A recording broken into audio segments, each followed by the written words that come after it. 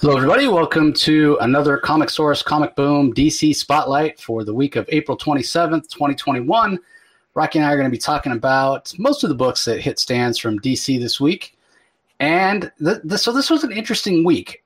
Even though I felt like some of the titles were a bit derivative, I did sort of feel like this was a DC that I recognized. You know, it felt a little bit like a homecoming, which seemed to be settling in, certainly better than last week.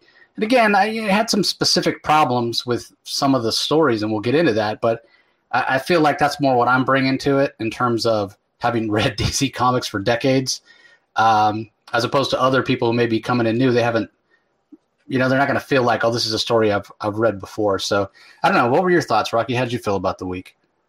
I thought overall.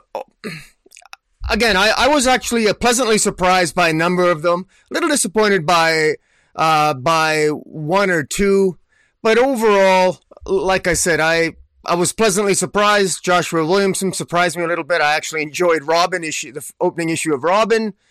Action Comics was bothered me a little bit. Harley Quinn I enjoyed. Teen Titans Academy I found was decent. Batman Superman I continue to enjoy that. And Detective continues to entertain me. Batman Black and White, I was a little disappointed, but overall, again, I still have more of a grin on my face than not. Yeah, I agree. I kind of echo some of those sentiments. I'm going to be curious to hear what your thoughts are on Action. I sort of felt like this was the best job that Philip Kennedy Johnson has done on a Superman issue so far. Now, I understand that's not a very high bar. So you may feel the same way. But yeah, I'm going to be curious. But you mentioned Robin. Let's start there. Robin number one.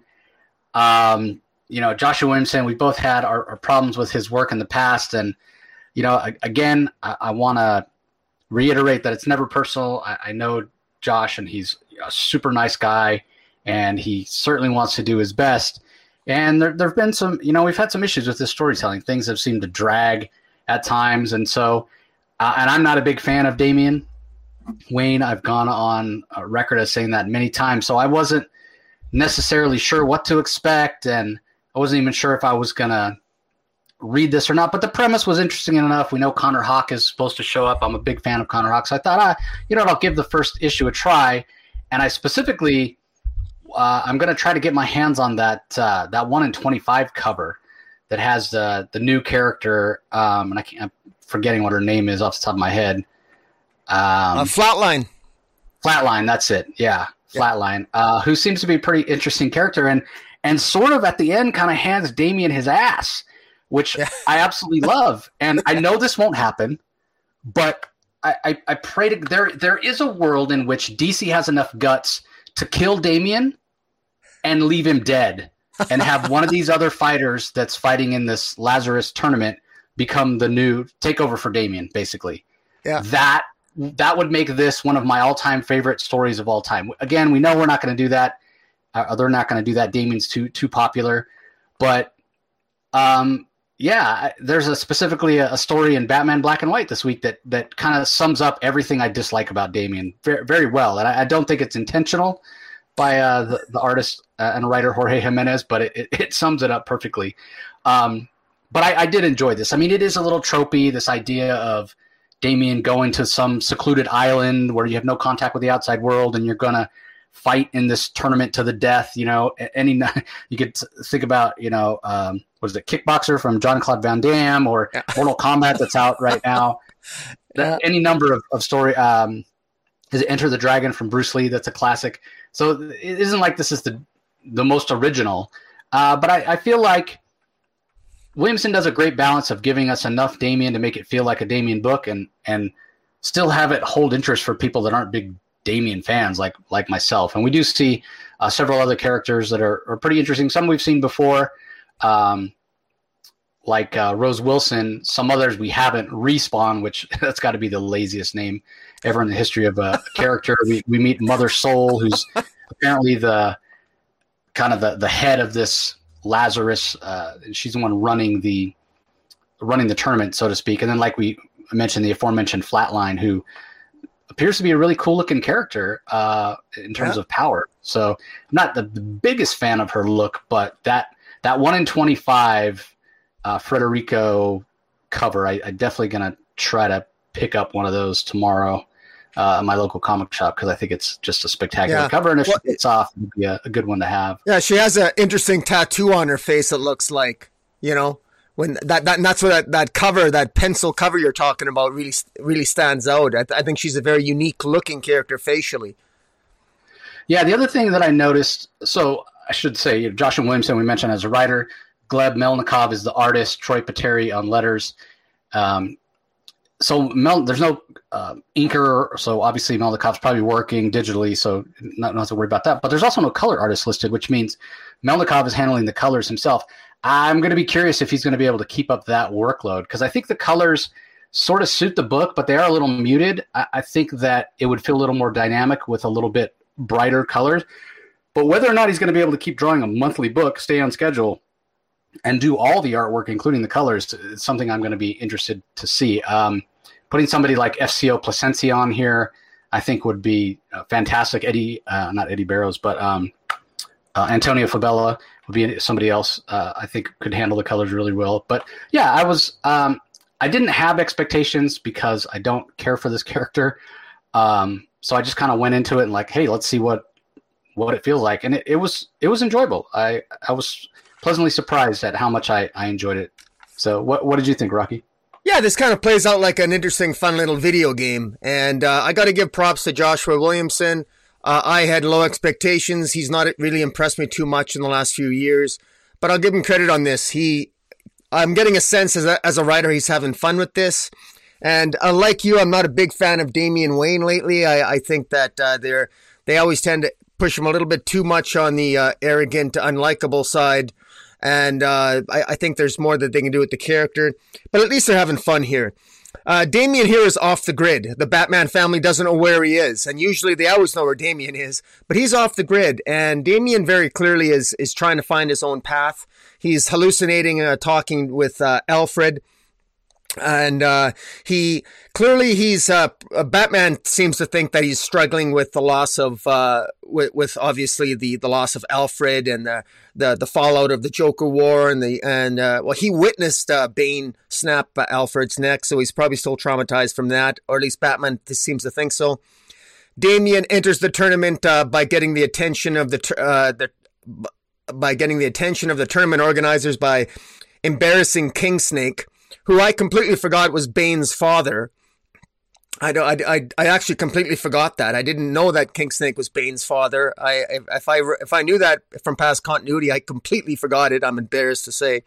But it's interesting that he humiliates King Snake and takes him out, and he's invited to the League of Lazarus tournament. And I like all the characters here. Some of them look really, I think, ridiculous. I think Respawn is a character that I think looks like even Damian calls him, he says nice copyright infringement, because he does look like a ripoff between Deathstroke and maybe Deadshot and a whole slew of other Marvel characters too. But we got Ravager, Connor Hawk, a character called Black Swan, and Flatline, and the host of the tournament, Mother Soul, which you mentioned. There's other characters that are shown, but we don't know what their names are. And so it's interesting.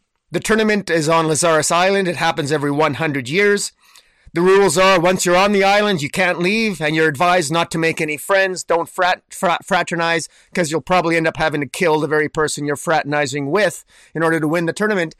And of course, it's quite something when Damian challenges everybody openly, and that's where we're introduced to Flatline, which, as you mentioned, Jace, is a really interesting looking character, fantastic variant cover that you're going to be picking up, and very interesting. And it definitely ends on a very surprise cliffhanger ending, a shocking ending, quite frankly. You got to wonder how Damian's going to get out of this one.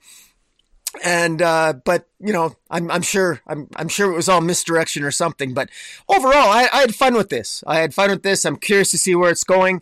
I still don't think we're going to have a lot of character development on Damien's part. This is a plot-driven exercise, a plot-driven story, but if I'm having fun, I guess I'll sacrifice some character development of just introduce me to new characters in a fun Mortal Kombat tournament.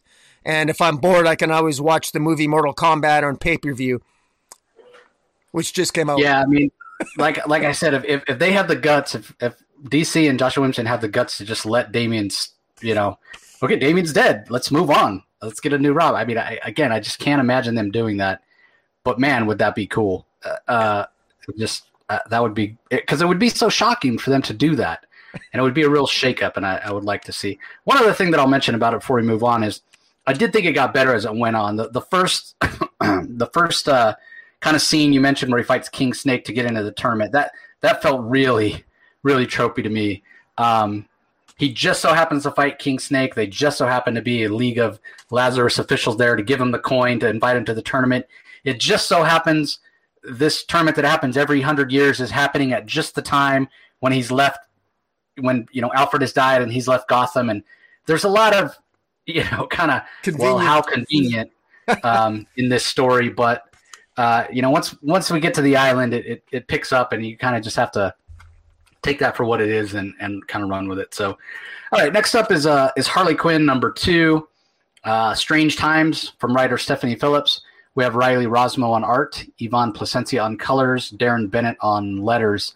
What do you think of this one, Rocky? I'm curious if some of the things that kind of stood out to me were issues that you had as well. Yeah, sorry here. I'm just finding my notes. But, the first thing I'm compelled to say is I'm really starting to get accustomed to Riley Rosmo's art. And I don't know if it's because I'm enjoying the story, and I'm really enjoying Stephanie Phillips' humor here. We interviewed Stephanie Phillips for your podcast there, and I gave her some compliments on her ability to be funny, and she really pulls it off here. There's a couple of laugh out loud moments here. I thought she really nails Harley. That Harley's struggle in again trying to be a de facto sidekick to Batman, essentially trying to bring her own skill set to help the people of Gotham. And I really like what Stephanie Phillips does here by setting up Dr. Hugo Strange as sort of her counterpart, and she's essentially competing with him almost for the literally the hearts, but more so the minds, dealing with psychology of the people of Gotham, because Hugo Strange wants to round up and help these clowns that have sort of been terrorizing Gotham, that they're misunderstood. Dr. Hugo Strange wants to help them, but that's exactly what Harley's purporting to do. But Hugo Strange has the support of the police department, has the support of Mayor Nagano, but of course Harley Quinn does not. Harley Quinn has a reputation, of course, as being a villain, and strangely enough, Dr. Hugo Strange has a history for being a villain too, but for whatever reason, seems to be given the benefit of the doubt by the Gotham PD. And you can see where this is going. You can see the furthering of the relationship between Kevin and Kevin, who is Harley's sidekick. I also want to give some props here to, I don't even know if I showed it. I don't know if I probably don't have a picture of it here. You can kind of see it on the face on Harley's, for the benefit of the people listening in the podcast, Harley's sidekick, this guy named Kevin, a former clown, he has his own history, and Stephanie Phillips does a good job developing his character because he's looking for some redemption too, because he destroyed some buildings, set them on fire when he was part of the chaos and the clowns during the Joker War. And what's interesting about Kevin visually, that I think Riley Rosmo does a good job, is that he's got like double and triple chins. He's a very obese character, and his triple chin is actually, he's got another face on his double chin, that there are certain parts in the narrative on the page where, especially where it's really dark out, his face almost glows, and his second face that's drawn on his chin actually blows out and makes Kevin look somewhat intimidating. And I thought that was really interesting, and I think Riley Rosmo is probably an underappreciated artist, and I'm saying that as someone who wasn't a big fan of his.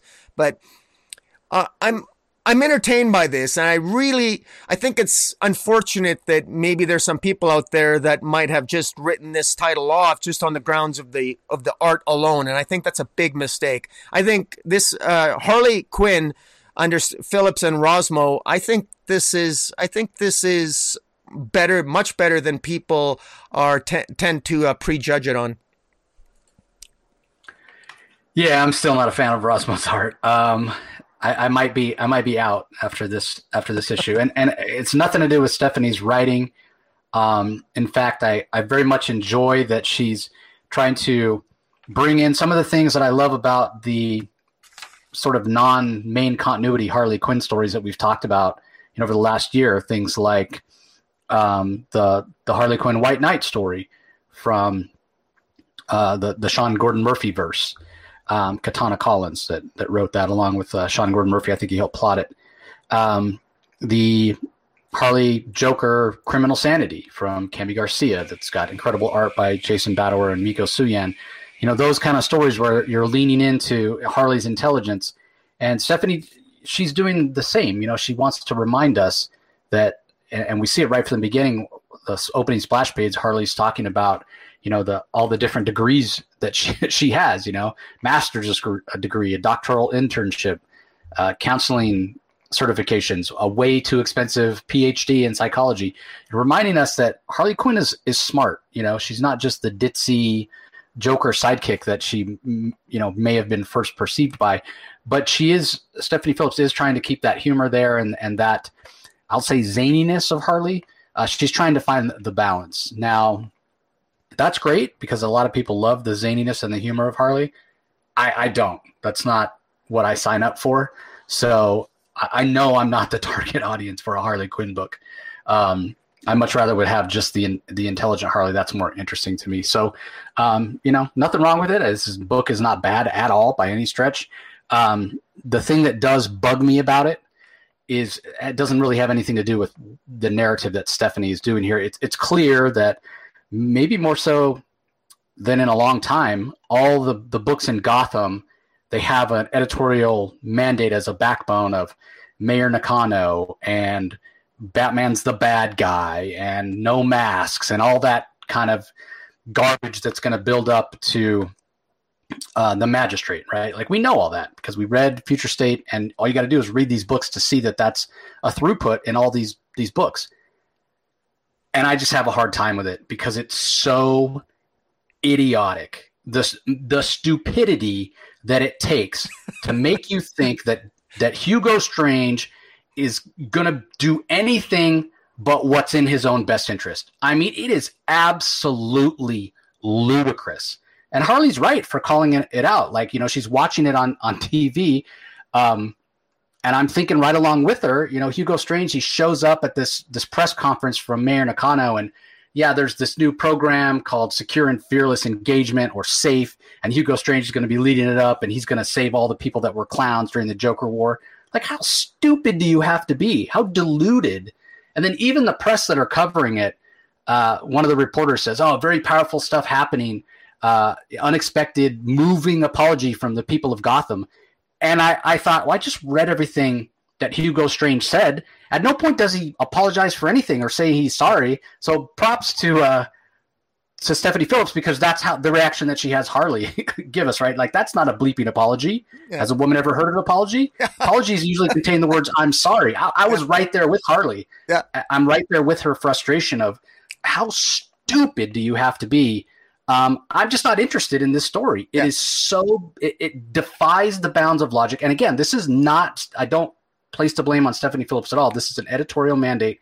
The whole Magistrate, the whole, we'll get into it more when we talk about Detective Comics, but the whole Batman as a bad guy, the whole Simon Saint, it's just idiotic at this point. And I'm having a hard time staying interested in reading this because it's derivative. We've seen these stories before. Batman as the outlaw, and God, I mean, what the hell does Bruce Wayne, Batman, have to do for Gotham City to prove once and for all, beyond a shadow of a doubt, that he's a hero and he's there to save Gotham and he has Gotham's best interest at heart? He's time and time and time again Mayor Nakano, I tried to like the character, but he's just an idiot. He's just an idiot who's easily manipulated. Hugo Strange, clearly not on the side of angels. I feel for Harley. It's just frustrating. Well, it's just really but in defense of the narrative and even editorial, if one could say that this is a change in the mythology of Harley Quinn herself. I think it's interesting that they're drawing the dichotomy between Harley's psychiatric skills and those of Dr. Hugo Strange. I love the way how Stephanie Phillip, you talked about how Harley immediately pointed out the hypocrisy about how, he never actually apologized. And when she's ordering her coffee in the coffee shop, she actually apologizes. She gets so upset they kick her out of the coffee shop and she apologizes and she actually does apologize and she still gets kicked out. I really like the way Stephanie, like you said, she kind of works with, I guess you could say it's lipstick on the pig, but she works with the narrative and she makes it funny. And you could sympathize with Harley and you could experience as a reader Harley's frustration and also relate to it. And so while your frustration with the narrative has possibly taken you out of getting the third issue, I'm actually in for the long haul because I really I'm enjoying the story and I can kind of get into the universe that Stephanie Phillips is building. Well, we're really talking about two things here. The frustration, I share the frustration with Harley about how could you trust Dr. Hugo Strange? And maybe I could get behind that. Maybe I could overlook that. God, how could you be so stupid to trust Hugo Strange if that was the only problem, right? Because I agree with you. This whole idea of Hugo having a background in psychology, Harley having a background in psychology, one gets a second chance, one is struggling to get a second chance. That is somewhat interesting, even though I think it is very stupid and idiotic to trust Hugo Strange. If that was the only problem, then I could maybe get behind it. But you throw in all the other Magistrate stuff, which is kind of like doubling down, like how stupid do you have to be to mistrust Batman? That's where I'm just like, it's too much. It's too much. And it's probably why we'll be able to hold on for the other Batman books, because it's only that one level of the Magistrate. It's not Harley Quinn and Hugo Strange on top of that. So again, it's nothing against Stephanie Phillips, but between that and the art, yeah, I'm probably out. But we'll see. I mean, I'll get the press copy and it'll be sitting in my box, and I'll probably just get sucked in and read it anyway. So, all right, well, let's move on to the next book that we're going to. It's Detective Comics number 1035, written by Mariko Tamaki. We've got art by Dan Mora. The colors are by Jordi Belair, letters by Aditya Bidikar. There's a great variant cover by Lee Bermejo. There's also a backup story that's also written by Mariko Tamaki starring the Huntress that's drawn by Clayton Henry with colors also by Jordi Belair, and Aditya Bidikar handles the letters on that one as well. So, I'm curious what your thoughts are on this one, Rocky, because, I kind of already spilled the beans on how I feel about it. But what do you think? Well, last issue ended with Sarah Worth gone missing, and Mr. Worth is Sarah Worth's father is a crime lord, and he's a member of a big crime family, and of course with his daughter gone missing, it's very much a big deal, and Sarah Worth's husband, or I guess boyfriend, he's very distraught. Bruce Wayne is really concerned. And it's Mariko Tamaki continues to build on all the stuff. I continue to be impressed with Mariko Tamaki in terms of what she's building for Batman here. It's revealed that, it continues to throw little tidbits in, like Bruce Wayne strategically chose his townhouse to be close to the underground, to the sewage tunnels, and in order to maximize his ability to get around Gotham to do his investigations as Batman, since he doesn't have availability of all the high tech he had before when he was a billionaire, and now there's so. As Batman, he goes and he looks for Sarah Worth in the tunnels. He extrapolates that if Sarah Worth has gone missing, they likely would have acted very quickly, and he figures the only way they could have escaped so quickly was through the tunnels. And ultimately, he does locate Sarah Worth, and unfortunately, she has in fact been murdered. I will say what's a little bit tropey here, and was perhaps I think maybe predictable, a little disappointing in the plot, was right away. right away the police, because Batman is the first to arrive on the crime scene after locating the corpse of Sarah Worth in the sewage. The police are right behind him, and they right away think Batman did it, which I think is a little bit crazy given they got to know Batman didn't do it, which is so, but they right away assume that he did. That was really a stretch, because as if there's really no reason to believe that Batman did it. If this was the first time they were familiar with Batman, yeah, okay, I can see he'd be a person of interest, but that really never worked for me. Having said that, if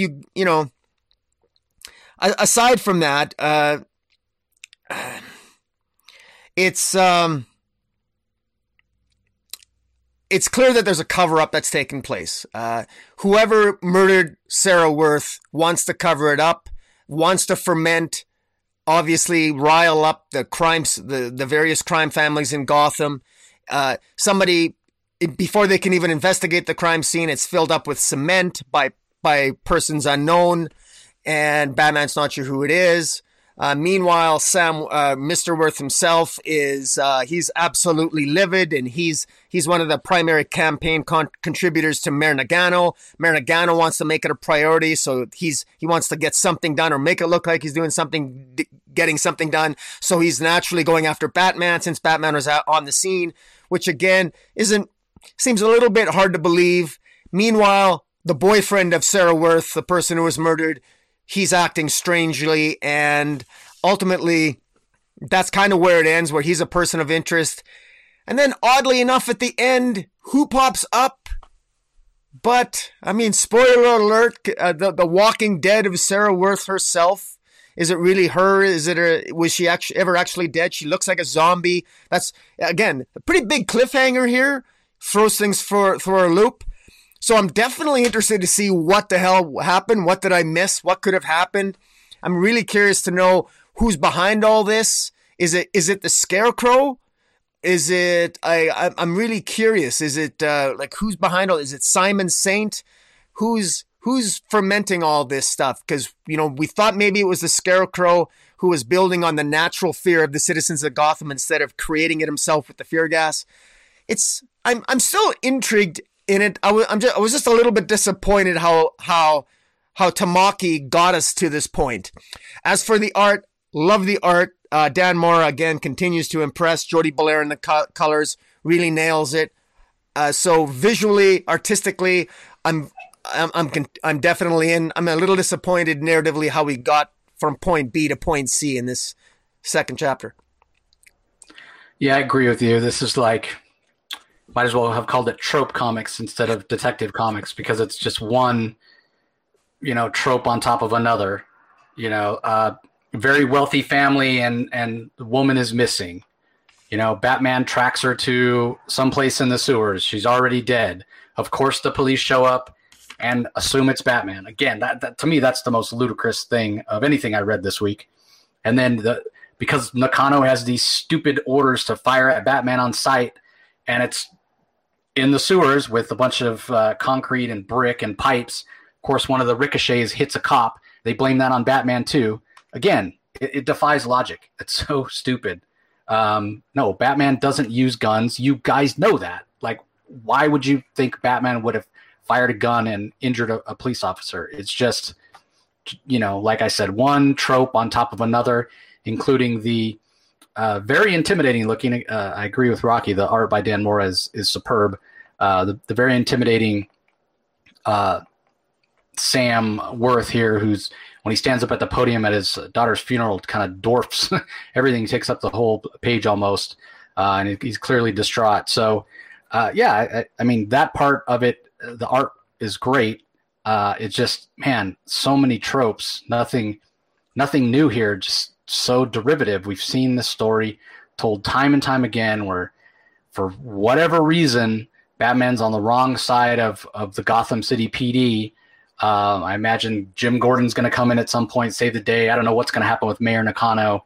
I feel kind of bad for him. He's I want to talk about a plot device and a poor one at that. It does have the cliffhanger, which, I am curious enough about. My initial thought, my initial impression is, yeah, this is all about the Scarecrow working for Simon Saint, stirring things up just to lead us down that path to the Magistrate. So that's not really a place I want to go to. So how much longer I stick with these Batman books, I just don't know. They've got to be better in quality than this. Although I don't know, I might pick this up just based on the art. So what'd you think about the backup Huntress story? The backup Hunter story was written by Marika Tamaki. The art by Clayton Henry I thought was pretty good. I thought it served the narrative well. Colors by Jody Belair. Colors really popped off the page. I love purple is one of my favorite colors, and I love. It's one of the reasons why I visually I love when the Huntress is drawn. With stylistically, she's always one of the most eye-popping and eye-catching characters, and I think it works here. The story itself is, I think, it's a good character-driven tale. It's a little bit revealing about Huntress. I kind of enjoyed it. It was actually a character-driven tale. Perhaps, again, I suppose you could accuse it of being somewhat predictable again, but I think it works here for Huntress. It stars a character named Mary, who Mary is sort of Mary is a single woman who owns a cat and is a very determined young woman who continues to make choices of putting herself in unsafe situations, and the Huntress gets upset with this woman, this average citizen, but over time begins to respect her, and over time they become friends. And unfortunately, Mary is ultimately the victim of crime and becomes a victim of what looks to be like a mugger or a robbery gone wrong. And this I think this is only eight pages. I think it's only 8 pages, but in any event, it ends with Huntress obviously vowing revenge to find the person who killed Mary. I think in terms of a character moment, in terms of what writer Marika Tamaki was trying to say, I thought it worked, because one of the questions that Marika Tamaki attempts to answer here is why in the hell do people do the average citizens of Gotham City even go out at night anyway? They're always getting mugged. They're always getting killed. Why don't they just stay home? And at one point, the Huntress gets frustrated with Mary and essentially asks her the same thing. And Mary basically says that, and this is the sort of the irony of it, is that the way that they keep in control of their lives, and the way that Mary feels safe, is by owning her choice to go out on her own. She's not going to stop living her life. She's not going to live her life in fear. And part of feeling safe is making a decision and sticking to it, even if that decision might be walking out in the street by herself. But it's about owning your own choices, and obviously being very brave and doing what needs to be done, and you don't stop living your life because of fear. And it's really tragic that Mary unfortunately meets the end that she does in this issue. That's why Huntress is so angry, because Mary is the type of citizen you want citizens to be: brave and bright and vibrant and unwilling to give in to the cowardly lot of the criminals in Gotham. And unfortunately, she meets her demise. So I think character-wise it worked. I enjoyed the art, and I'm looking forward to watching Huntress get her inevitable revenge on whoever did this to poor old Mary.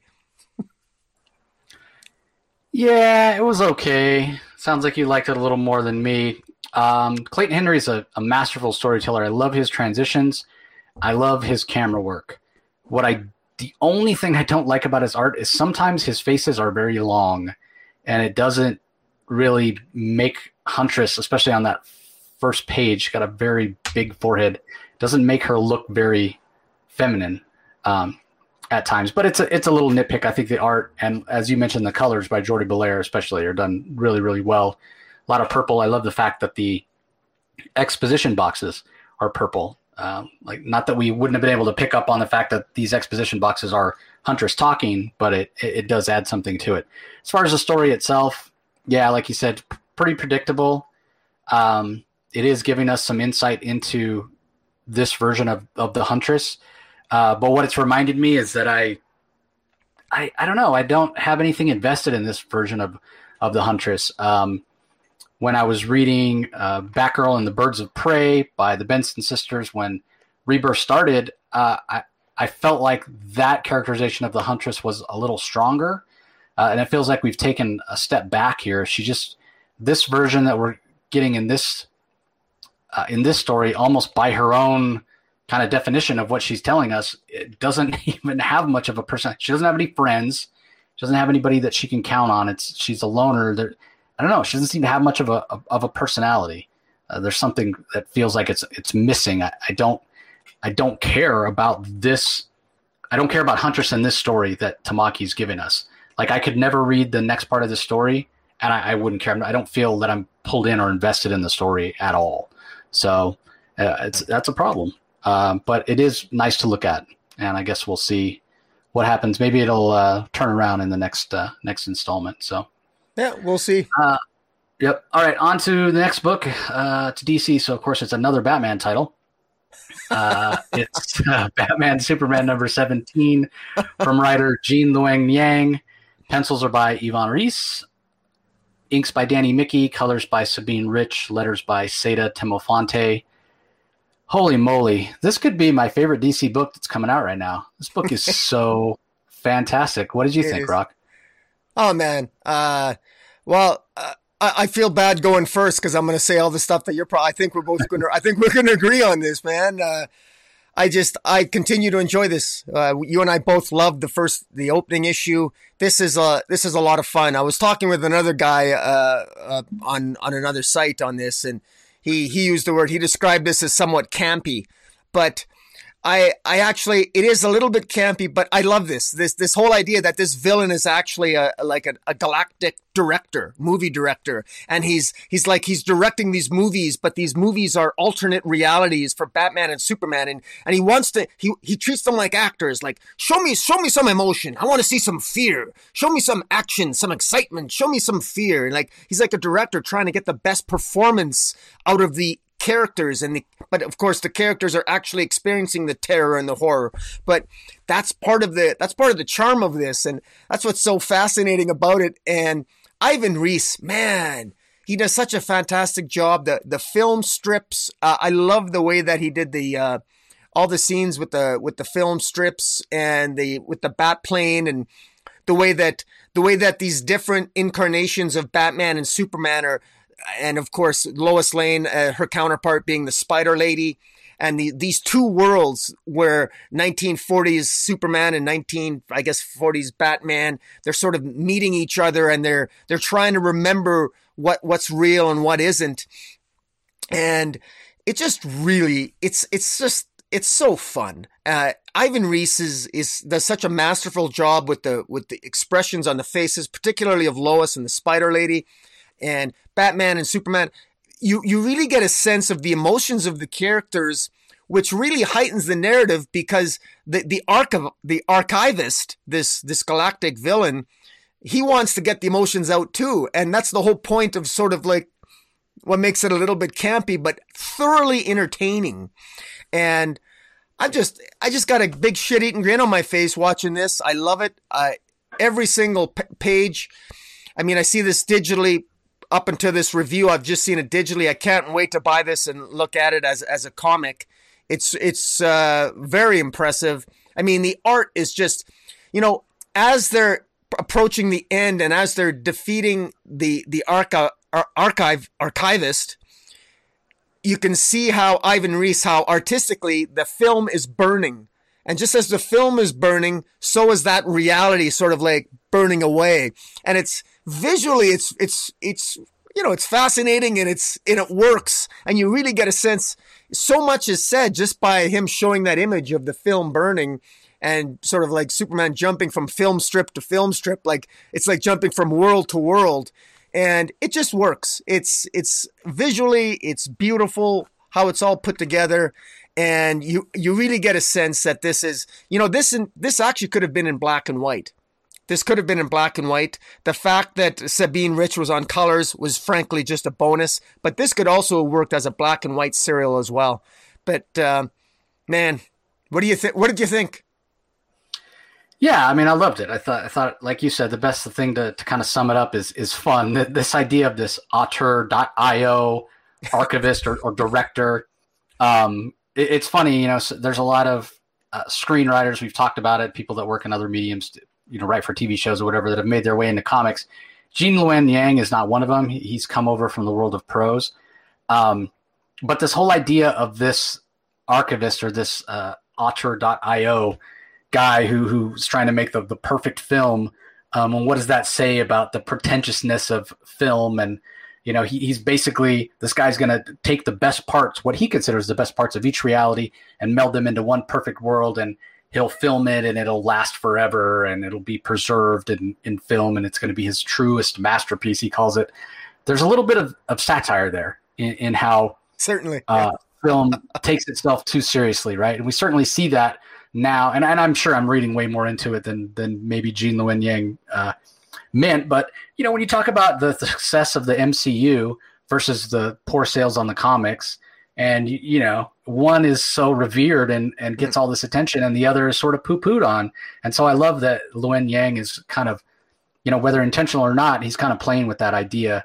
And I do kind of wonder, in talking, if I get a chance to talk to some people, some writers who've come over from other mediums, I'll ask them, hey, have you been reading this, and what are your thoughts on it?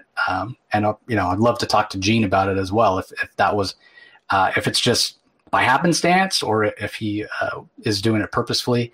I will say that I didn't enjoy this issue quite as much as the first one, but I think it's just sort of necessary in what needs to happen here. We got to get some answers, which we got at the end of the first issue, and now the story's kind of playing out. But in terms of excitement and big giant story beats, we don't get a lot of it here until kind of right at the end, when the auteur manages to get a hold of a kryptonite ring. That's kind of probably the biggest story beat that happens here. The rest, as Rocky said, is a lot of character development and setup for the next issue. So it didn't blow me away as much as the first issue did, but it's still probably my favorite of the DC books this week. I mean, like Rocky said, you're reading it and it's so much fun, and you just have this big grin on your face because it's everything comics are supposed to be. And the Yvonne Reese art is spectacular. And one of the things that I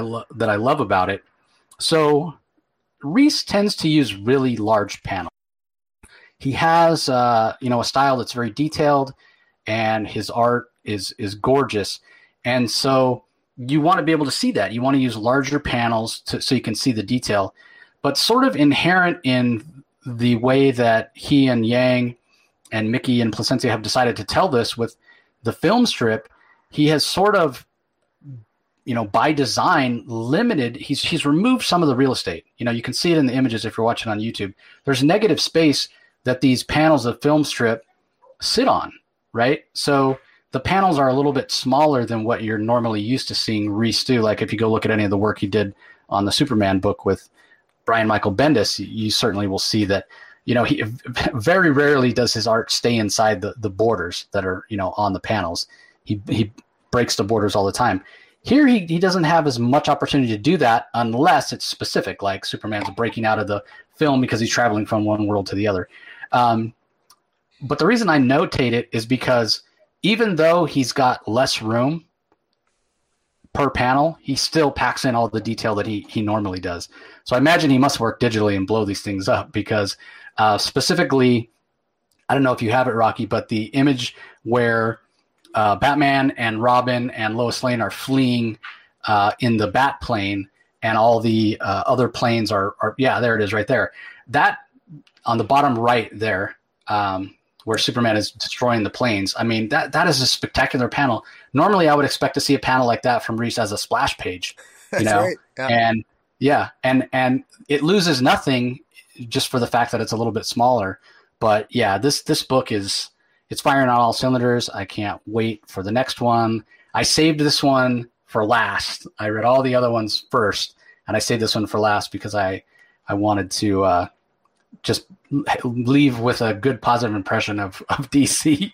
So that's what I decided to do. I just want to build on something you said, and that is that what's interesting is that the villain in this piece, the motive is the motive of the villain is to create a true masterpiece, and that's where you see the satire, I think, because I immediately thought of the Snyder Cut.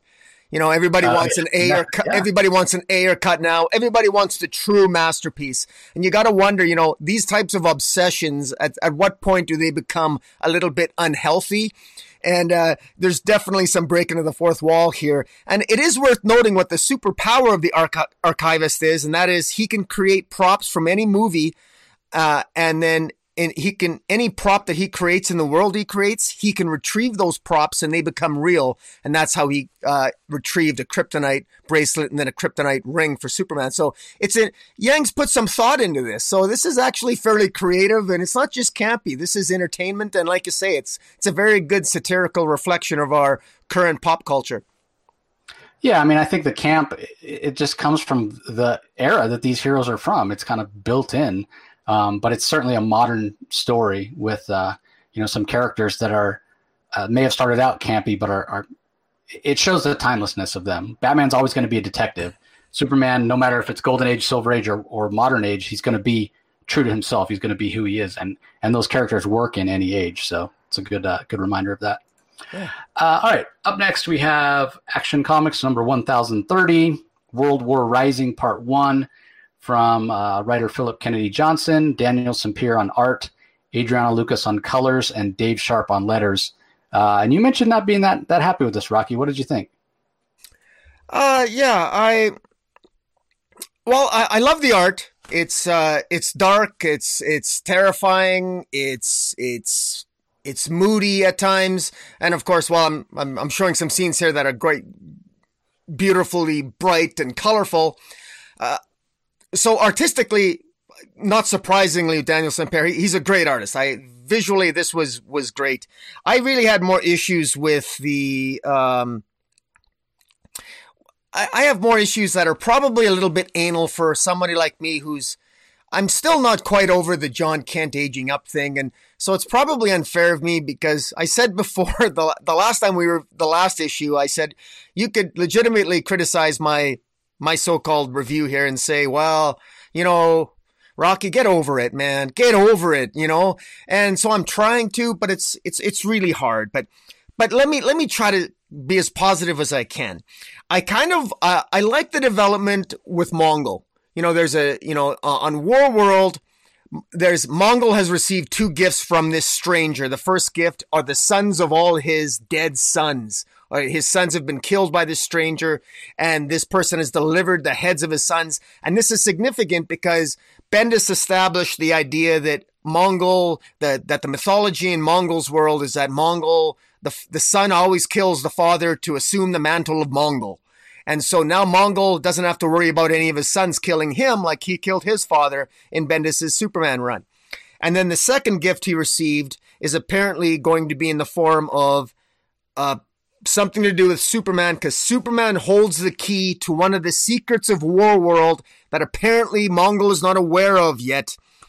And this is one of the things that will lead Mongol to become fascinated with Superman, leading into what we saw in Future State with Superman battling on War World in gladiatorial combat.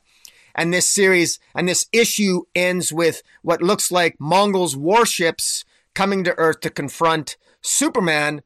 But there's a little bit of a wrinkle because apparently some Kryptonians have, before they could fully attack Superman, these Kryptonians who have taken over this ship, this one of Mongol's warships, they're Kryptonians, and they took over the ship. So that's kind of again, there's allusions there to Future State because we know that there's Kryptonians elsewhere from Future State. So that's interesting. But so that was, I actually didn't mind that. Where I got frustrated was with Jon Kent having a conversation with Damian Wayne. And as much as I think they got the ages right, Jon Kent looks like he's 17. Damian actually looks like he's 14. So 13, 14. So I think they got the ages right. Daniel Sampere got the ages right. But I was really frustrated how DC is so flippant about Jon Kent Jon Kent is traveling back and forth between the present and the 31st century. He finds out all this stuff about how his dad may or may not die, and he found it all out in the future. No one seems to care that Jon Kent is, as far as I'm concerned, violating the rules of time travel. He's a walking accident waiting to happen, because we all know what happened with Flashpoint. I don't know why. It was established in the Legion of Superheroes. The United Planets forbids time travel for very good reason. Even the present-day United Planets punished Jor-El to death by sentencing him to death for engaging in time travel, by sending and sent Jor-El back in time to when Krypton exploded, tantamount to a death sentence for Jor-El. But nobody seems to care that in the future, Jon Kent is trying to find out how his dad died, and for what purpose? To change time? To come back and mess with time? The whole thing seems a little off to me. Nobody seems to care about this. I guess maybe I'm an outlier. This is, to me, kind of bothers me, but I guess it is what it is. Damian, it doesn't bother Damian. It doesn't even bother Lois Lane. Lois Lane! I mean, Jon Kent tells his concerns to his dad. Superman tells Lois, and Lois has this attitude, oh, well, lovey-dovey, it's all good here. We've gotten through this. We've gotten through so much before. I'm not worried about it. And it's like, really, Lois? Really? You're not worried about it? You don't believe your son? You think your son, granted, your son should be traumatized from 7 years in a volcano, being traumatized by a psychopath named Ultraman on Earth 3, but maybe that didn't happen. Anyways, sorry, I'm ranting a little bit. I will say this. The reason why Philip Kennedy Johnson scripted that speech between Jon Kent and Damian is because Jon Kent, if you'll notice, every time he talked about a possible future for Superman, it reflected one of the stories of Superman in Future State. Because the different fates that Superman might have, they were all played out in Future State. One with Cersei, one with the Kryptonians, one with Superman in Metropolis. Like he referenced all that, and those are all possible futures of Superman in the future. And even Mark Russell's with Superman and Lois there in the Imperious Lex.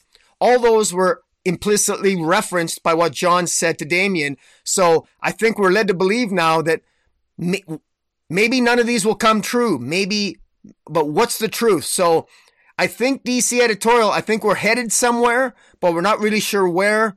And that's why that was mentioned. So I'm hoping that there's a plan here, but I'm frustrated getting there. And I'm sorry for being so long-winded, man, but I had to get that off my chest. No, I think where we're headed is Superman's going to leave the planet. It'll make sense why there was no recorded history of him anymore about, he's going to go off. I think that the reason he's going to go to War World is because he's going to hear from these Kryptonians that showed up that say, hey, there are Kryptonians still alive out there. He's going to go out there and try to save them because it's his heritage. We see that because he went in that breach, that he's got some sort of radiation poisoning. It's affecting his powers. He's going to get to War World. He's not going to be the Superman that we know in terms of power level. He's going to be stuck there. He's going to be fighting as a gladiator and whatever. Again, it's all sort of derivative. We've seen this story before with Exile done, better many, many years ago. But, like I said, there's new readers that maybe haven't read that. Not that Exile's out of print. You can still go and, buy the trade paperback. And I do recommend that you do because it's a really good story. But all that being said, this does feel like a Superman story, even if it's not the most original, Superman having trouble with his powers, Batman and the Atom running him through some tests to try to figure out what's going on. Him showing up to defend the Earth at the end when the War World ships are coming in, calling for Connor and Kara and John to come and help him. All that is great. But again, it's, as you pointed out, it's the elephant in the room, right? Like I can't help but think every time I read one of these stories, it's like, man, you can lay it all at the feet of Bendis. If you just hadn't aged up Jon Kent, and Jon Kent was fighting alongside his father as, a young boy, I just think that would be so much more interesting, so much more humanizing, so much more relatable. It doesn't mean you couldn't have had him go into the future to be part of the Legion, which Legion is done, from my understanding. Legion of Superheroes is canceled. There's no more Bendis Legion. I get what you're saying about why is he allowed to try to go back and change time, and I think the reason is because he doesn't. And he even indicates this in his conversation with Damian, where he says he doesn't know exactly what happened. Right, this is the last time that his father was recorded on an adventure, and there's so much unknown, as opposed to Jor-El or somebody else who knew exactly what was going on and was definitely changing things. So that's the only reason that I can think of to why Jon is able to travel back and forth or not. But I think those days are over. I don't think he's going to be going to the future anymore. And we all know where this is leading. We had the announcement.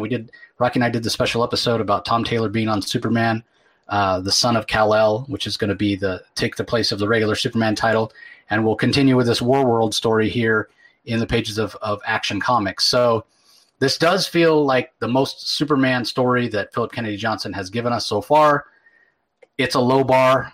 It's a really low bar because none of the stuff he's done so far has been particularly good in my mind. And honestly, I'm just not that interested in reading another Superman Goes to War World story because, again, if I want to read that, I'll go back and read Exile. But he is my favorite character, and I am curious enough, and I feel like this is the most authentic characterization for Superman that we've gotten so far, I think. And to Rocky's point earlier, the art by Daniel Sampier is absolutely spectacular. It's so good. So the color work as well is done really, really well. So yeah, I think it's not bad. And hopefully, despite the fact I'm not, really excited for a War World story, I'm hoping it'll be good. But I do agree with you about the Lois scene where, Jon tells her, "Hey, Dad's going to die." And her response like, "Well, he's died before. He'll come back." Like, Lois would be a little more concerned. I agree with you, Rocky, on that. So I don't really have much to say about the backup story. There's a backup story continuing the Midnighter storyline with the Trojan guy that's in his head. It's written by Becky Cloonan and Michael W. Conrad. Art is by Michael Avon Oeming. Colors by Taki Soma. Letters by Dave Sharp. I'm not a fan of Oeming's art. It really is quite poor, even worse than his normal stuff. And I don't know. I just didn't feel this didn't advance the story forward. Midnighter sitting around on the couch talking to his computer that he implanted in his head that is the brain of this other guy who he knows is a bad guy. Why would you do that? Doesn't make sense. Yeah, it does make a crazy kind of sense, but the fact of the matter is that this has not been this has been a very hard to follow narrative, and this is one that I've struggled with. I've had to reread this multiple times and read the other issues because I keep forgetting what happened. Basically, Andre Trojan in Future State, he is this human being who changed himself. He hates being human. He thinks that the only way to get immortality is to become, frankly, a computer. He thinks that the one weakness that humans have are the fact that we have both a mind and a body, and that they're both liabilities for us.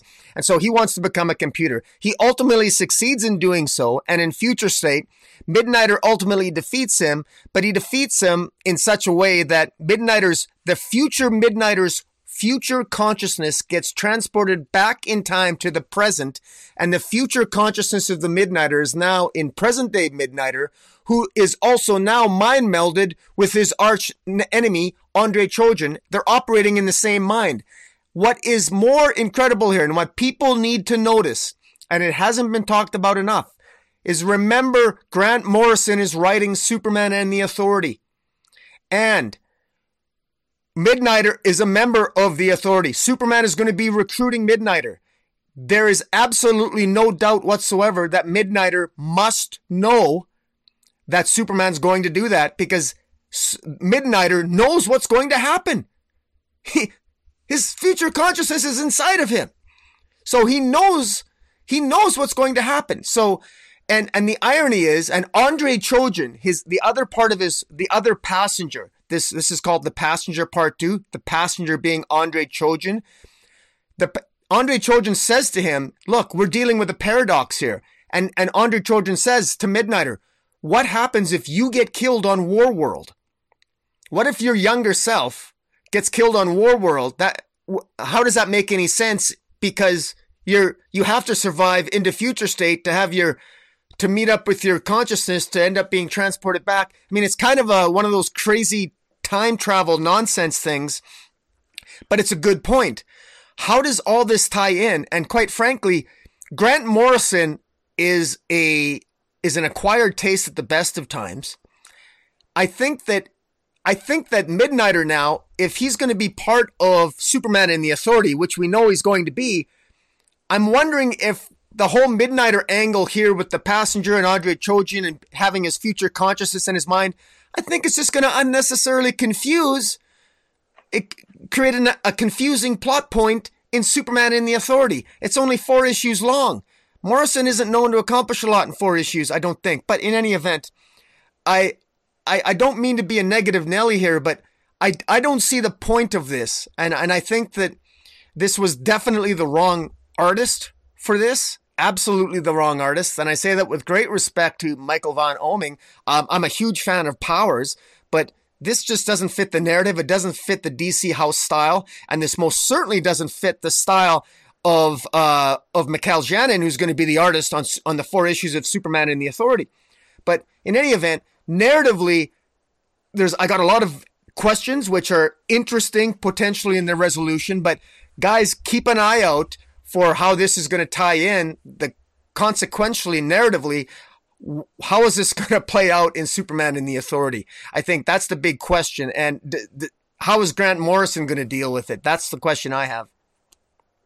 Yeah, I mean, time travel stories are inherently paradoxical, and that's why they don't work, and it should be avoided, to be honest, because you can't, if you think about it too much, it just falls apart. And yeah, this is really confusing. So thank God DC's bringing Morrison on, because I'm sure that will clear everything up. That's exactly right. Jesus. All right, well, let's move on. Teen Titans Academy #2, written by writer Tim Sheridan, pencils by Rafa Sandoval, Jordi Tarragona on inks, Alejandro Sanchez doing the colors, and Rob Lee on letters. Here we go with more Red X. Rocky, what are your thoughts? Oh man, I'm just gathering my thoughts here. Yeah, a number of things. I'm not really sure. They're really obviously really gung ho on this Red X character. There's a writer, Tim Sheridan. He's very much a mixed bag for me. He's going to be writing the new Shazam series. I think one of the arguably 2 of the most confusing issues or confusing series of Future State were the Teen Titans Future State and Shazam. I think they could have been written more with greater clarity. I think he's bitten off a little bit more than he can chew here, but I don't quite understand the fascination with Red X here. However, I will say things really picked up pace. I find it odd that, Dick Grayson, after, Dick Grayson is in a relationship now with Starfire. So fans of DC, Dick Grayson and Starfire, Nightwing and Starfire, they'll really like this issue, because they, and Starfire is jealous of Barbara Gordon. So, Nightwing mentions about balancing his time between Bloodhaven, where we love how Tom King's handling him over in, his first few issues of Nightwing. So clearly Nightwing is balancing that and being a teacher at Titans Academy. Meanwhile, he's looking for the Red X mask, and it's the strangest thing. For some reason, whoever is Red X, Nightwing discovers Red X hacking into the computers in the Academy. I mean, if you're going to hack into the computers and you're Red X, why would you dress up like Red X? Why would you... if nobody knows who Red X is, and you're Red X and nobody knows who you are, if you're going to hack into a computer in the Academy, why dress up like Red X? Why not? You know what I mean? It's so stupid to me. Like, I mean, if you're caught, you could just pretend that you were you were just a student, playing with the computer. But anyways, Nightwing ends up chasing Red X in here, and, that new character, Alinta, also known as Bolt, she's missing both her legs, but she has both her, she's got those I don't know what she calls them, her braces or whatever that allow her to run. I think she calls them blades. Yeah, blades. Yeah, she looks pretty cool. It's an interesting character, and she's got a secret. And of course, her secret is that the benefactor that sent her to Titans Academy, that sort of paid for her way and paying all her tuition and everything, is apparently AW. And you don't find out who AW is until the end. And boom, spoiler alert, AW stands for your favorite character, Jace, Amanda Waller. Just when I was reading this story and starting to think, hey, Titans Academy, this second issue wasn't bad. We go and drop the Suicide Squad. Yeah, I wanted to throw up. Well, anyways, so Amanda Waller obviously wants to. We know from reading Suicide Squad that Amanda Waller is very disappointed with the performance of the Suicide Squad, and she's mentioned I believe it was at the end of Suicide Squad issue 2, that they need a speedster because during A-Day, they had a difficult time escaping Arkham because they weren't fast enough. And so they need a speedster. And so Amanda Waller is obviously looking to recruit Bolt. And she sends, of course, Connor Kent, Peacemaker, and Talon to retrieve Bolt from Titans Academy. And interestingly enough, the one person that is protecting Bolt is Red X himself. And that's interesting because it's revealed that maybe Red X isn't so bad after all. What is the motive of Red X? What is he, or maybe it's even a she, who knows? But it's interesting. There was other good character moments. I'm going to give Tim Sheridan some credit here. I thought he did a good job developing the characters of Stitch and, Cyborg and some of the other characters. Whose names elude me. But in any event, I thought some of the character interactions, Tubi, Changeling, some of them I thought were pretty good. And so I think that this is going somewhere. I think they're really Tim Sheridan is attempting to get some excitement, pulling some excitement in by mixing the Suicide Squad in with this academy. This is obviously a very raises the stakes a little bit. If Amanda Waller is, if she's involved with, if she paid for the tuition of Bolt, who else paid for the tuition of some of the other students? Who really controls these students? Is she a potential someone who's going to betray the team? Bolt seems to be an unwilling accomplice with Amanda Waller, but who else does Amanda Waller pay for that maybe is on the in Titans Academy? It makes you wonder, and it sort of raises the stakes a little bit. So I don't know. I think this is going somewhere, but as we've said before, knowing where this is going in future state, it kind of takes the wind out of some of the sails. But again, I got to give him props because I did have some moments where I said, "Oh, cool." I thought the Amanda Waller thing was actually kind of a cool revelation, as much as you hate the character.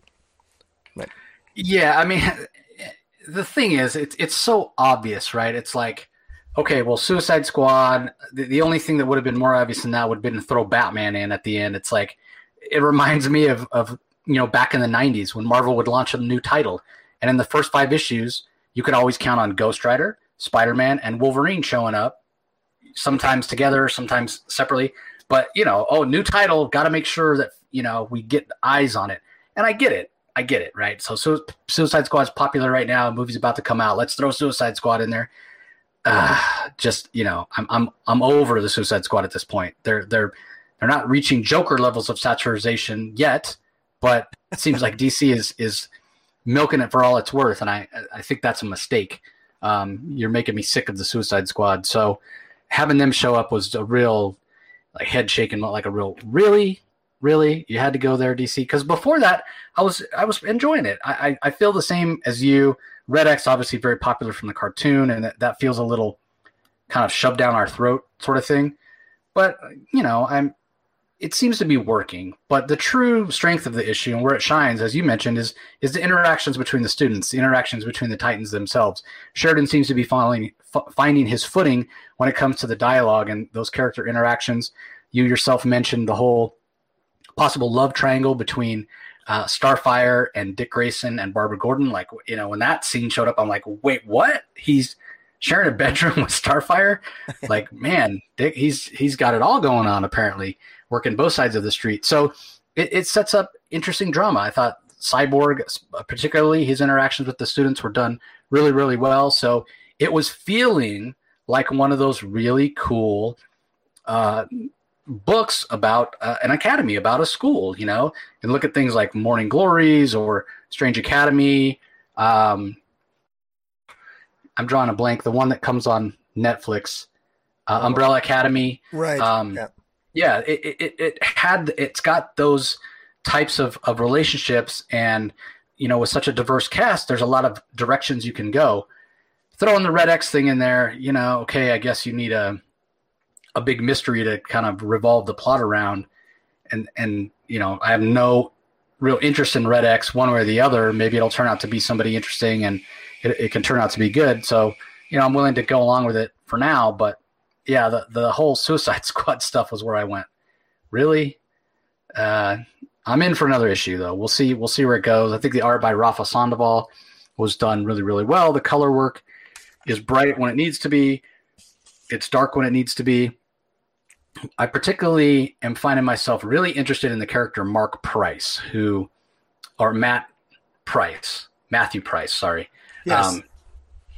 And he's somebody who literally fell out of the sky. He was rescued by an aircraft carrier who happened to be there. Doesn't know who he is, where he comes from. Apparently he's very powerful. Maybe he's Red X. That seems to be a little bit of the narrative that they're pushing.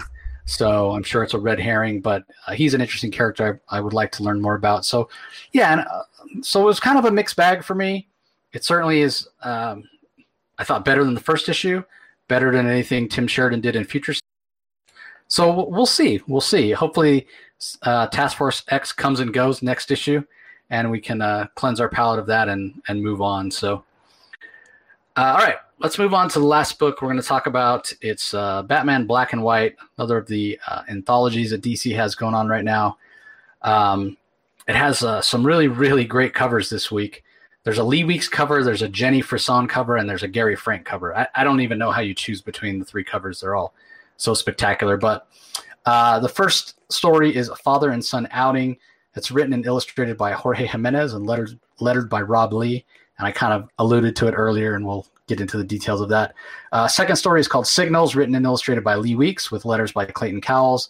Third story is Blue, written by Mariko Tamaki, illustrated by Emmanuel Lupacchino and Wade Von Grobinger, lettered by Ariana Mayer.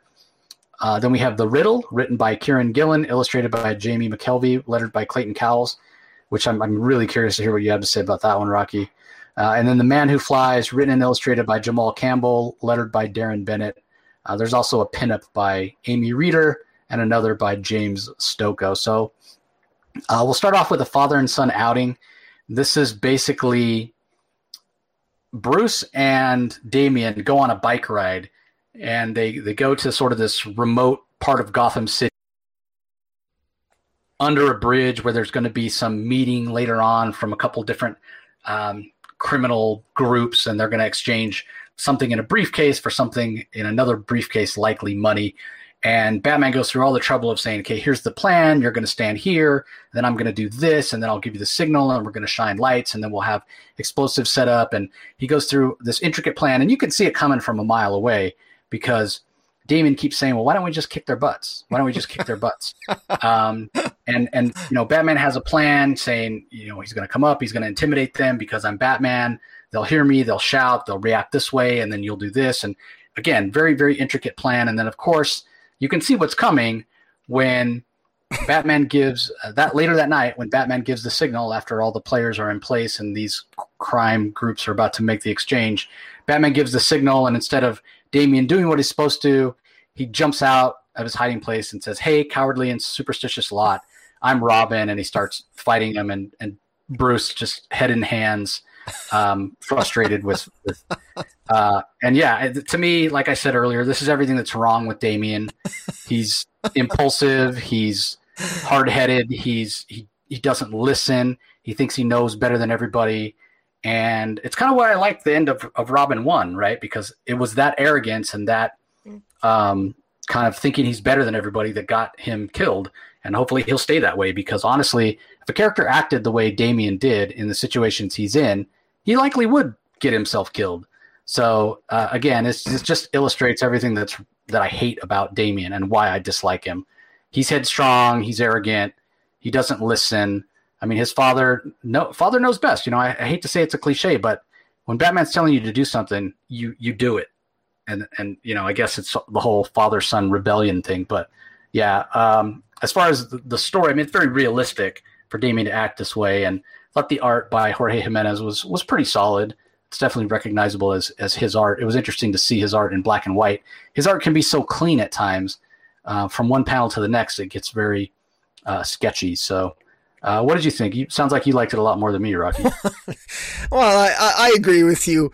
It's, you know, these stories in these anthologies are always, you're meant to just get a snapshot of the characters in their essence. And this absolutely captures the essence of Damian.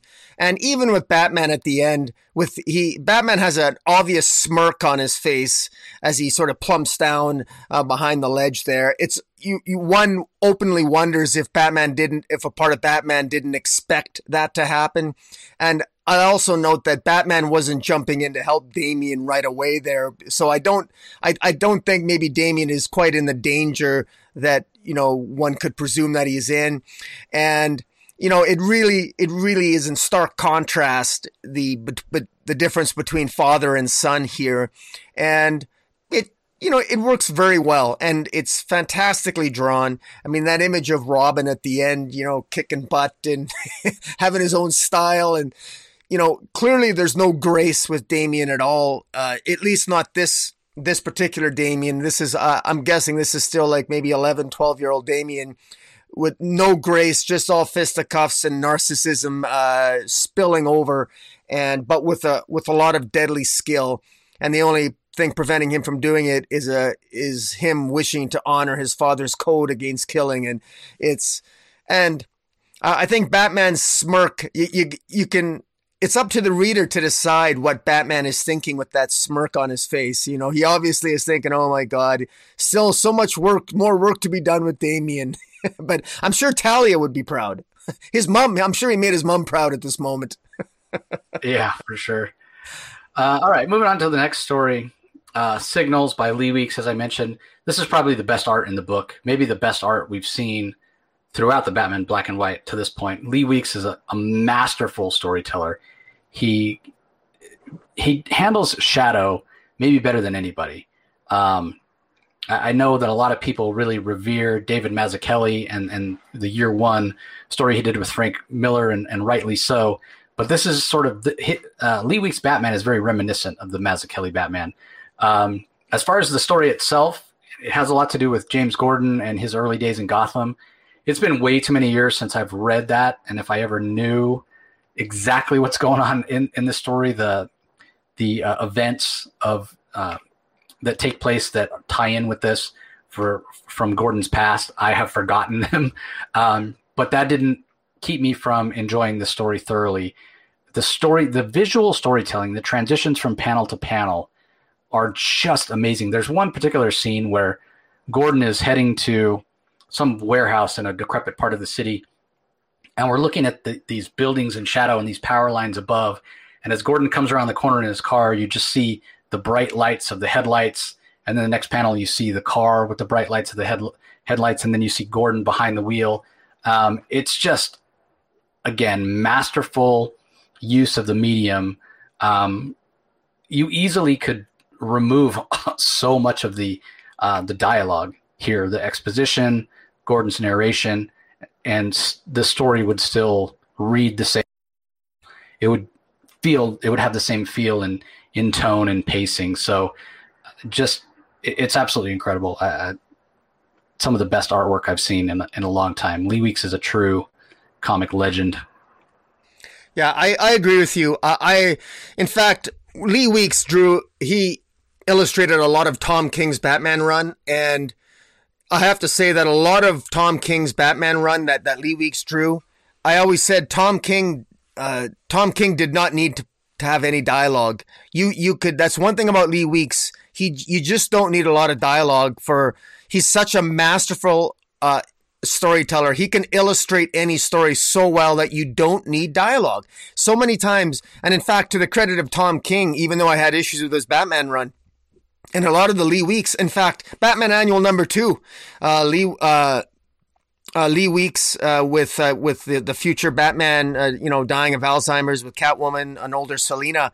That was another story that, so much of those layouts in Batman Annual 2 had no dialogue because it didn't need it, because it showed those moments of emotion.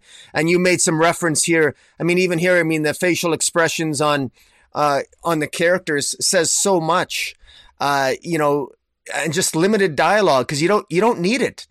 Like I said, masterfully done, beautiful moments, epic moments. You could see this playing out cinematically. You can easily imagine this playing out on the big screen. And this is in black and white, and which is a further compliment because there's, heck, you don't even need a colorist to do any work. So, very, very well done. Very well done. High compliments to Lee Weeks.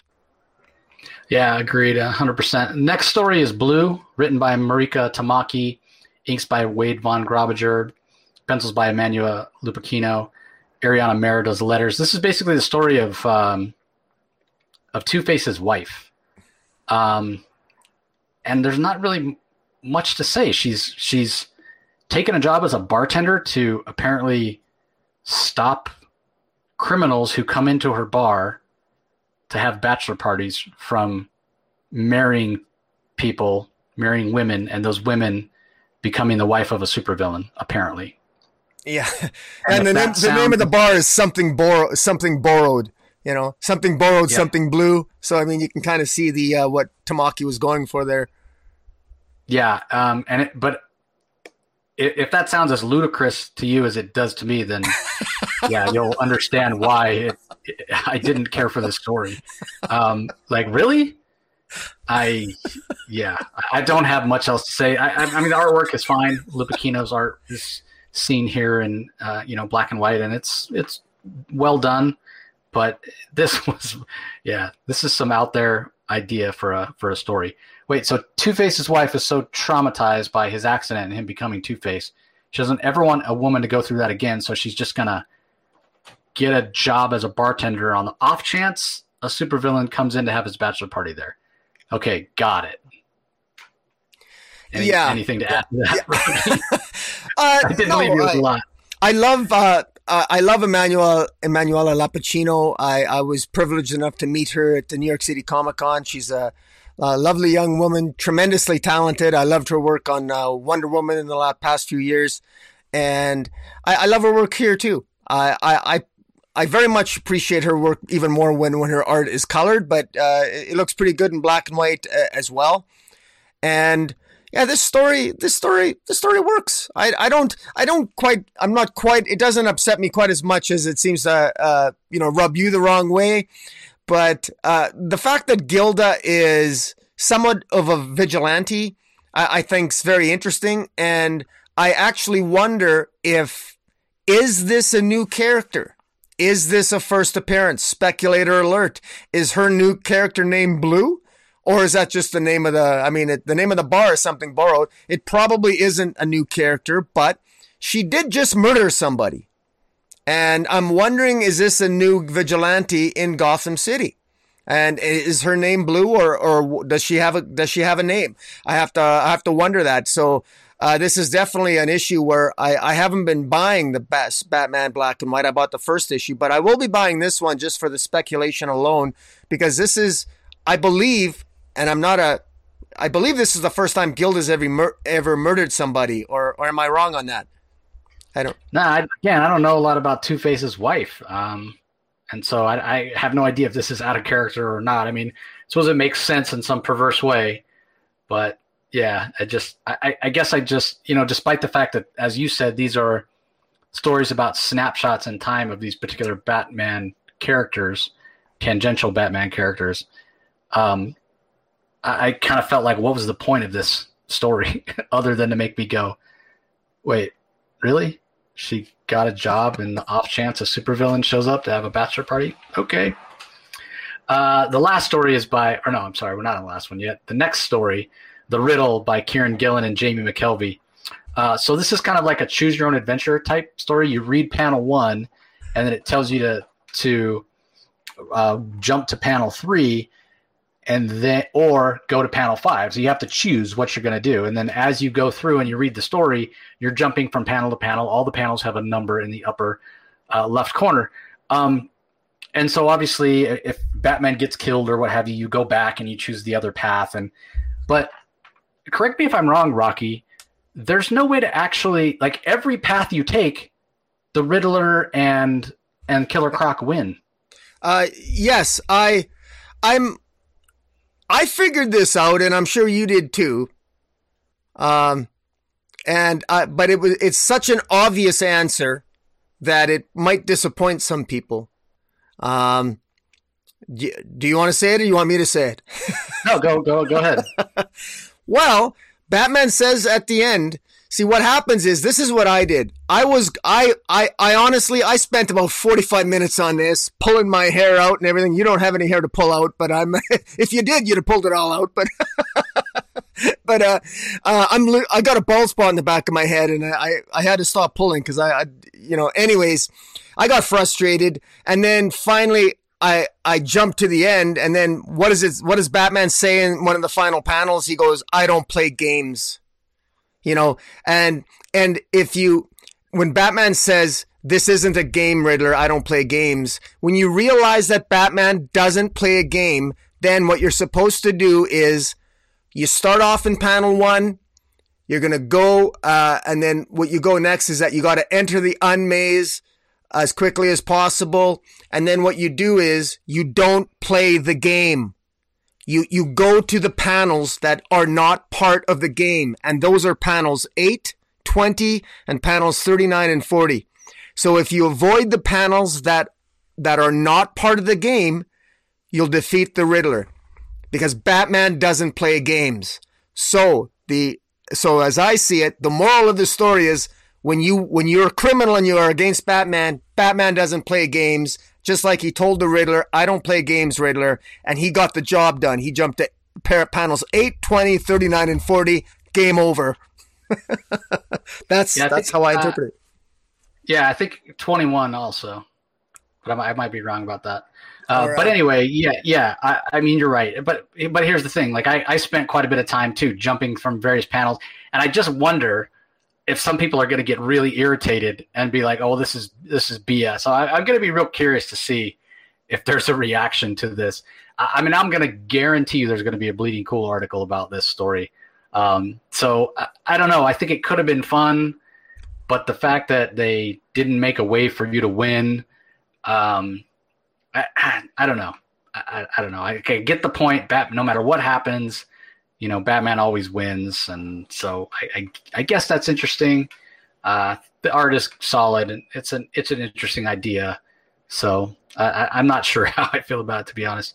The last story is by Jamal Campbell, and if not for the Lee Weeks art, this would be the most beautiful story in the book. It's a Nightwing story, very much to do with kind of the inspirational feel of Dick Grayson, The Man Who Flies, as it's called. The art by Campbell is just next level. It's so gorgeous. It's so beautiful. I think he does a great job of capturing who Dick Grayson is, and very much has a feel of Tom Taylor's current Nightwing run. So there just wasn't a lot in terms of a story here. It's more about the emotion that comes from Dick Grayson and how he's kind of a positive, one of the most positive characters in the DCU. So, but just for the artwork alone, it's definitely worth checking out.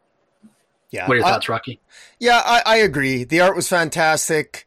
It was just really beautiful. I don't know I lack the language to adequately describe whatever pencil technique he's using here, but it seems to be the black and white art seems to be much smoother. The line work, the shuttle shading of the black and white, it's just really gorgeous. Even the way he draws Nightwing. Nightwing's got a different style, a slightly different style and mode of dress, and it's quite impressive. And it just just absolutely gorgeous. It's not really much of a story, like you said. It's just really Nightwing just being Nightwing and, you know, bringing hope to, in this case, like a young child, and reflecting on his life, how lucky he is, and his life, and you know, and is remembering his hero Superman, first meeting Superman, remembering his parents, and the memory of that promise, the guiding light of Superman, the wondrous joy to pierce all adversity, being all his Bat family members and friends. And it just ends just gloriously beautiful, surrounded by, I guess, they're not doves, they're pigeons, I think. But like I say, it's definitely beautiful. It's beautiful art. I mean, it really, the entire anthology itself, I think, is artistically is something to appreciate. This is definitely a very interesting anthology. They always are. I mean, rarely am I disappointed on the art on these anthologies. I like that they take chances and they're not afraid to sort of go outside the box and try something different. And Jamal Campbell here, he's really made a name for himself on this, and of course on Naomi, right? He doesn't do the Naomi and Far Sector. Naomi and then Far Sector, yep. Yeah, so yeah, no, he's good. Yeah. Yeah, I would think this is the strongest art from start to finish of any of the black and white Batman black and white issues so far. So anyway, that does it. That's all the books that are coming out this week from DC. I will mention a few collections that are coming out. Got Batman Superman Volume 2 hardcover. Deceased Dead Planet hardcover is also coming out. The V for Vendetta, which is a really great story from Alan Moore and God, I'm drawing a blank on who drew it. That's going to drive me crazy. I forget. Anyway, okay. It's a book and a mask set. So it's the V for Vendetta. David Lloyd, that's who it is. I wanted to say Dave Gibbons, but I knew that wasn't right. That's Watchmen, obviously. Yeah, David Lloyd, who I've met before, who's really great. Yeah, that's coming out. And then I also want to mention the Black Label John Constantine Hellblazer Rise and Fall, which was 3 issues of Black Label oversized from writer Tom Taylor with Derek Robertson. That was an incredible John Constantine story. You don't need to know anything about Constantine. That is a great story to just pick up and read and kind of learn everything you need to know about who John Constantine is in that one book. It was spectacular. So that's out from DC this Tuesday as well. So I think that's going to do it for this episode. I don't really have anything to plug. It's been kind of a rough couple weeks for me, and I just got my second vaccine dosage, so feeling pretty achy and kind of under the weather. But wanted to get on and talk some comics because this was a pretty good week for DC. What about you, Rocky? You got anything you want to plug before we head out? Yeah, and over the next 5-6 days. Between work and everything, it's taken me about 2.5 weeks, but I narrowed down my collection, and I got a top 50 list of my top 50 most precious sentimental comics to me. Emphasis on sentimental, along with 10 runner-ups, and it took me a long time, but I finally got my list, and I'll be showing those comics, and I'll be putting that together over the next week. And yeah, I'm really looking forward to that. And I might have to break it up into 5 or 6 videos because each comic book has a story behind it, a sentimental, and some tragic stories, some great stories, some not so great stories, and some a little bit of I might even get emotional at times because some of the issues. I mean, I've been collecting now since 1976, so you know. I tell you, some of the most precious comics in my collection aren't worth very much, but in terms of dollar value, but I wouldn't give them away for the world.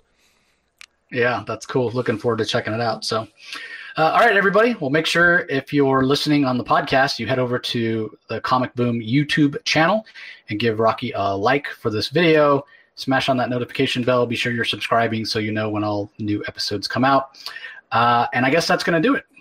We want to thank you for your support, as always, for hanging with us and talking some comics. So we will talk to you next time. You bet. You can find the Comic Source podcast on Spotify, Apple Podcasts, Stitcher, Google Play, or whichever podcasting app you prefer. Please tell all your friends about us, subscribe, and rate us. The ratings really help with our visibility and our ability to reach new listeners, especially 5-star reviews on Apple. Also be sure to visit us at lrmonline.com to join the conversation, access the show notes, and discover all our other great pop culture content. If you want to email us, the email address is thecomicsourceblog@gmail.com, or you can follow us on Twitter, twitter.com/thecomicsource. Do a search for The Comic Source on Facebook and Instagram to follow us on those social platforms. All three spots are great places to find out when we release new episodes, as well as follow all our convention coverage. So once again, we want to thank everyone for listening, and we'll talk to you next time.